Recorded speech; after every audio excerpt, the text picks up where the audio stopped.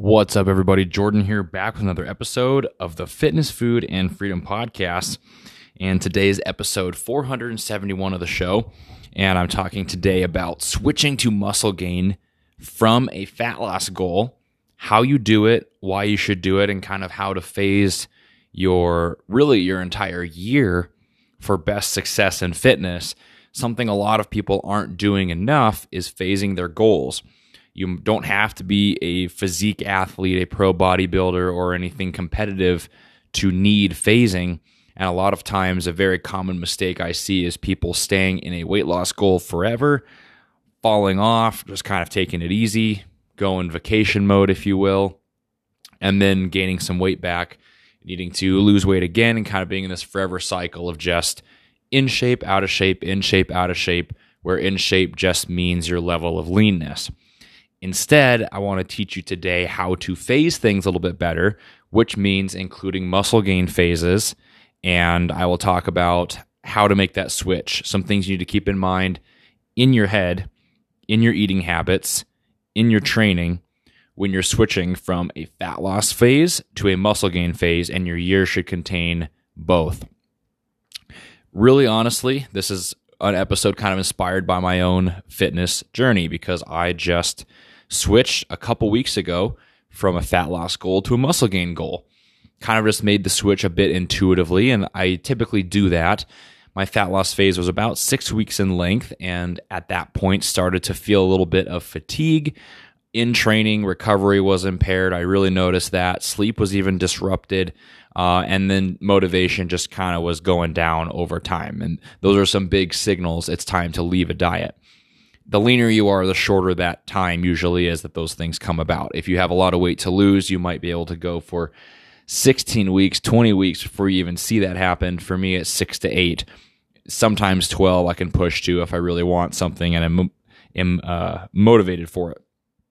Anyways, the switch to muscle gain feels so good, and that's kind of why I really want to make this episode, to encourage you to make that switch if you haven't for a while. A few examples of how it just feels so good is just that training is so much better and recovery is just excellent. Just so much better compared to a fat loss phase. It's unreal, and when you really become tapped into your body's signals in training, like from recovery, pump, disruption, stimulus, all those different things you can start feeling in training, you really notice how much carbs and calories improve those things. For example, I did a safety squat bar 4x12 the other day where I worked up increasing weight each set in sets of 12, and that was just wrecking me for the past couple of weeks in a fat loss phase. Really was pretty difficult. I was getting very, very sore. I would have a lot of lower back fatigue from that safety squat bar, which kind of challenges your core a little bit more. However, even just with 1 week of increased calories and carbs, more fuel for that session, more carbs and protein to recover from the session, I didn't get sore at all. Not even a little bit. And I pushed that set of 12, got a PR, hit a set of 12 that was like RPE, if you know that scale, is perceived exertion of like 10 out of 10. It was a grinder and pushed to that intensity and still didn't get sore from it. I thought I was going to get sore walking up the stairs after, but didn't even get sore from it. Later in that week, I've been doing kind of like a density training type approach, which is something I can talk about in a later episode, which I was essentially just trying to get 100 reps of an incline dumbbell press under 12 minutes. And I was using like 80-something pound dumbbells for it, trying to get 100 reps in under 12 minutes. A little more difficult than it sounds. I was stuck at like 13, 14 minutes for the last couple weeks. Hit 11 minutes easy, just able to pump out more reps just because of increased calories, not training anything else. Another thing I really noticed is because I've been including a little bit more low-intensity zone 2 running in my training program, in a fat loss phase, that really hindered my recovery, which is why things like the leg days were hard to push through, and I got recovery issues, got more sore. I think because I was like overusing the legs in the running, it caused a lot of fatigue and maybe even contributed to the sleep disruptions. However, in muscle gain, just being able to increase calories, though that running actually starts helping recovery instead of hindering recovery. I have enough energy to get through it, and the actual like movement actually helps me recover better from the weights. So you're starting to get more benefit there as well. These are just a few ways that training has improved to where muscle gain feels good. Now, the weird side and the bad side, and something that I kind of want to talk about today and teach you guys how to approach, is there is kind of that awkward stage when you switch goals from weight loss to muscle gain where you don't really need a huge calorie increase, but you start burning tons of more energy. So your appetite shoots up like crazy. Your appetite's already high at the end of a fat loss phase because you're hungry, right, in a diet. When you switch over mindset-wise and actual calorie-wise to having more food, your appetite goes crazy and you kind of want to go eat 1,000 more calories than you were, but the truth is you might only need 300 or 400 more than you were eating. So like for me, I went from like 2,400 calories to 3,000 calories. So it was about 600 calorie increase, and those calories will increase over time, probably another 500 to 800 calories over the course of this muscle gain phase, which is the nice point, the point that feels good. Right now, though, calories aren't crazy high, but the appetite's crazy high. So there's this weird balance of you need to kind of control your eating still, even though mentally you're switching out of that disciplined diet mode. So all I didn't change anything. I kept in all my diet food, my meal plans, kind of what I talked about last week, the things I had done every single day for the entire course of the diet. Kept all that the same, just made a few additions, which I just added in a bagel in the morning, so some maybe 50 grams of carbs, 10 grams of protein, and then some more rice with lunch, so maybe another 40, 50 grams of carbs there. Once in a while, a little bit of liquid calories, like a little bit of juice, protein shake instead of whole food protein, that kind of thing. Otherwise, all diet food is exactly the same. The only thing I reduced from the diet food is a little bit fewer vegetables. So I would have like a big salad with lunch. Now it's more like the same lunch, just a little more rice minus a little bit of vegetables because I don't really need the stomach volume as much.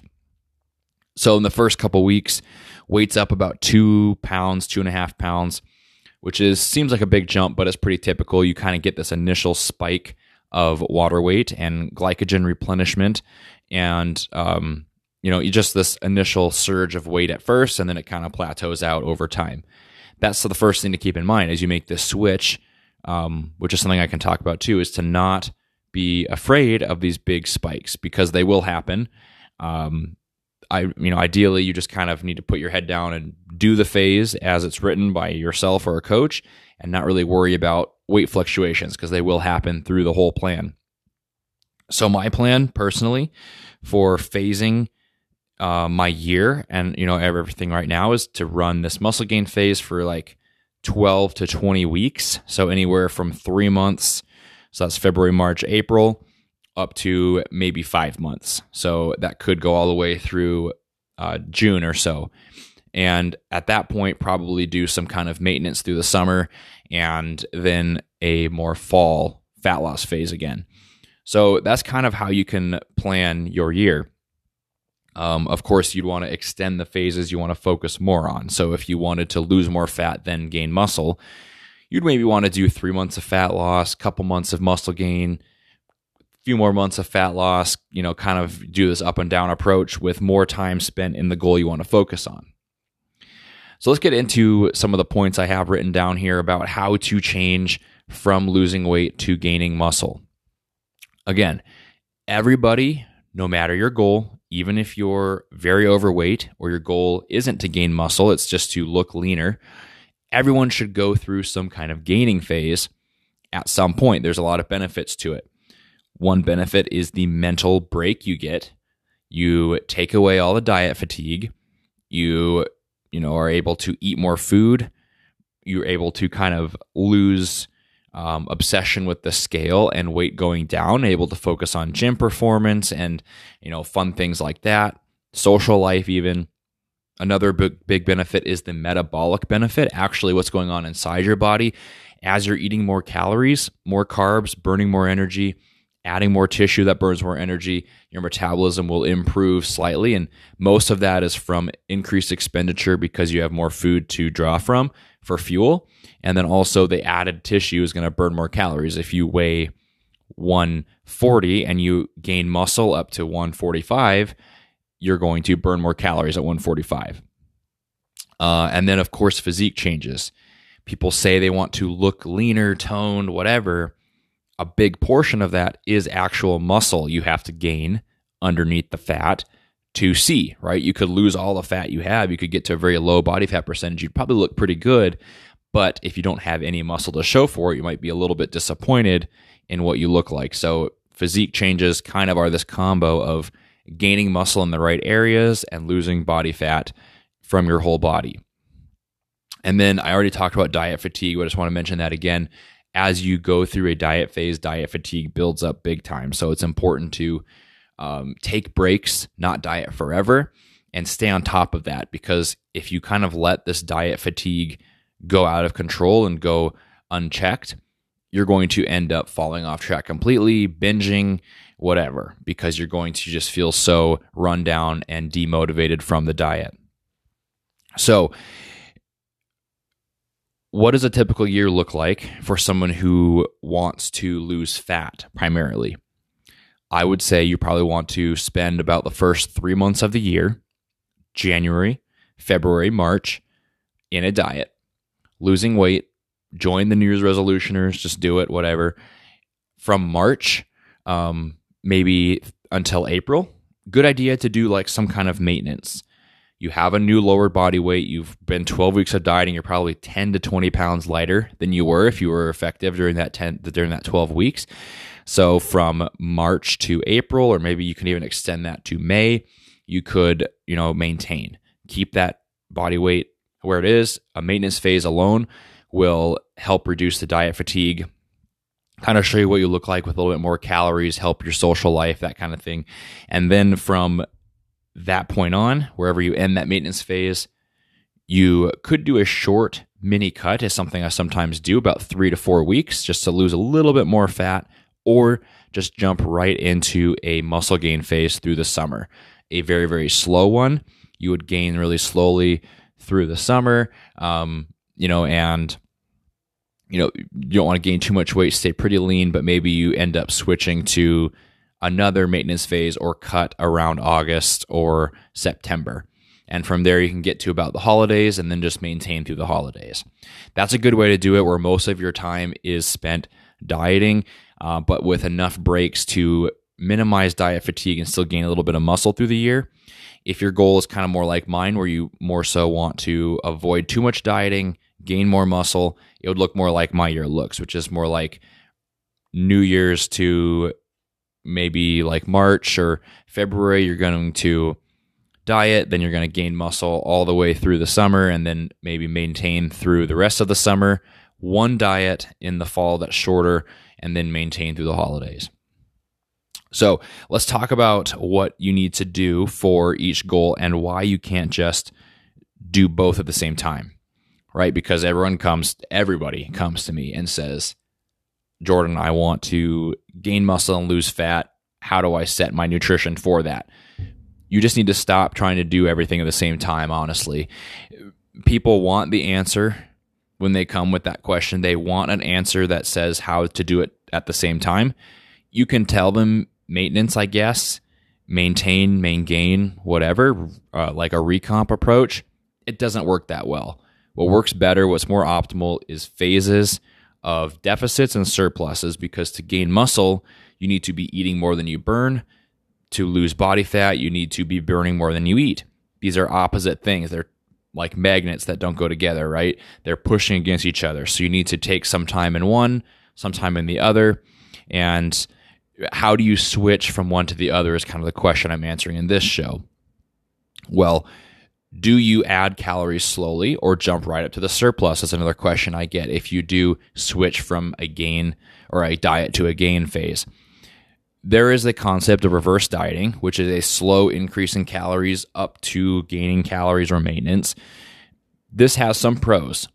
One big pro of reverse dieting is that it's mentally not very scary, right? Because for some people, it's pretty scary to jump up 500-600 calories from where they were dieting. They're scared of gaining weight. They're scared of that water weight spike, and they're worried they're going to undo all the progress they just made. A reverse diet takes care of this by small increases, maybe 50, 100 calories a week until you get up to that point you would have got to anyways. The con is that it just takes way longer and you're kind of still in a diet for 3 or 4 weeks in that. And that you're kind of wasting time as far as muscle gain is concerned because you're still not optimally gaining muscle until you're above maintenance anyways. I like reverse dieting for some people, mainly people who have been dieting for a very, very long time because it's mentally and physically easier to adapt to those increases if they're smaller. Now, you could just jump right to maintenance, and just by the very definition of maintenance, you wouldn't have a problem, right? People are scared of gaining weight when they jump to maintenance because it's higher than their diet calories. But just by the definition of the word maintenance means you're maintaining calories, right? You're maintaining your weight. You shouldn't gain any weight if you're going to maintenance. Maybe you have a little weight fluctuation of water weight because your carbs go up, but you really won't see anything. The con of maintenance is just that you're spinning your wheels, right? You're maintaining. You're not making progress gaining or losing if you're maintaining. And then you could jump right from dieting to muscle gain, a huge jump, right from a deficit to a surplus. You surpass maintenance in one big jump. And I prefer this typically, unless I choose to deload in training first, and then I'll do a maintenance phase. But I like this jump to surplus because I feel like I'm not wasting any time. I don't slack in the gym. I don't feel like I'm spinning my wheels. Jumping to a surplus also reduces diet fatigue in the same way as maintenance does. I just don't typically see the need for a maintenance phase unless I want to mentally just take a break, like through the holidays or the very end of summer when I'm really busy. When you do switch to muscle gain, and this could be plugged in for maybe reverse diet or maintenance as well, because you need to, switch to one of these goals. One thing you would want to do is to see what your diet foods are, your high volume foods, and just reduce those a little bit. That's kind of like how I did with the big salad, the vegetables, because you don't need the stomach filled up from these things. And really the benefit of high volume foods like whatever it's going to be, sugar-free Jell-O, diet sodas, big salads, steamed veggies, these are all things that are okay, but they're really there just to fill your stomach up and help you eat less, which you don't need to do if you're in a gaining phase or maintenance. So you could just drop these a little bit, take a couple of them out, don't waste your money and stomach room on those, but don't drop all your diet foods. And when I say diet foods, I just mean the foods you're eating in a fat loss phase. It might be chicken breast, broccoli, oatmeal, egg whites, whatever you're eating that helps you hit your macros for that diet phase. Don't drop all of these out because your appetite will increase when your calories go up, kind of that weird balancing phenomenon that I'm kind of in right now, right? I would like to eat 4 or 5 bagels a day, but right now I don't have the calories to do that. My appetite went up. My calories only went up partially. So it's important to not just completely flip the switch in your mind and go into a dirty bulk. When you do increase calories going from dieting to gaining muscle, you would want to increase primarily carbohydrates. So why not protein? Well, actually, with higher calories and higher carbs, that is protein sparing in itself. So you actually need less protein than you did in a diet to keep and build muscle. When your calories are lower, you need a little bit more protein to efficiently retain all your muscle. And why not fat? Really just because fat is converted to body fat a little bit quicker and more efficiently by the body than carbs or protein. So if I'm in a surplus, I try not to eat too much fat. Usually I'm around like 80 grams a day or so, which might seem high to you. For my calories, it's really not that high. I'll be 400 or 500 grams of carbs, 80 grams of fat. So most of my carb sources come from, more pure carbs like white rice, pasta, potatoes, vegetables, fruit. And that's another benefit I find is that when you increase mainly carbs instead of carbs and fat going up, you're more likely to choose better whole foods because you don't have the combination of carbs and fat that a lot of processed foods have. And I just mean, like, look at the nutrition label of potato chips, look at fruit. Like, what are the macros here? It's like all carbs for fruit, and then carbs and fat combo for potato chips. What's giving you more benefit? Probably the fruit. And it's harder to fit in the processed junk if you don't have as much fat to work with still. And carbs will help with training more than anything else as well, which is why you're doing a gaining phase, right? Is to optimize your training, build muscle.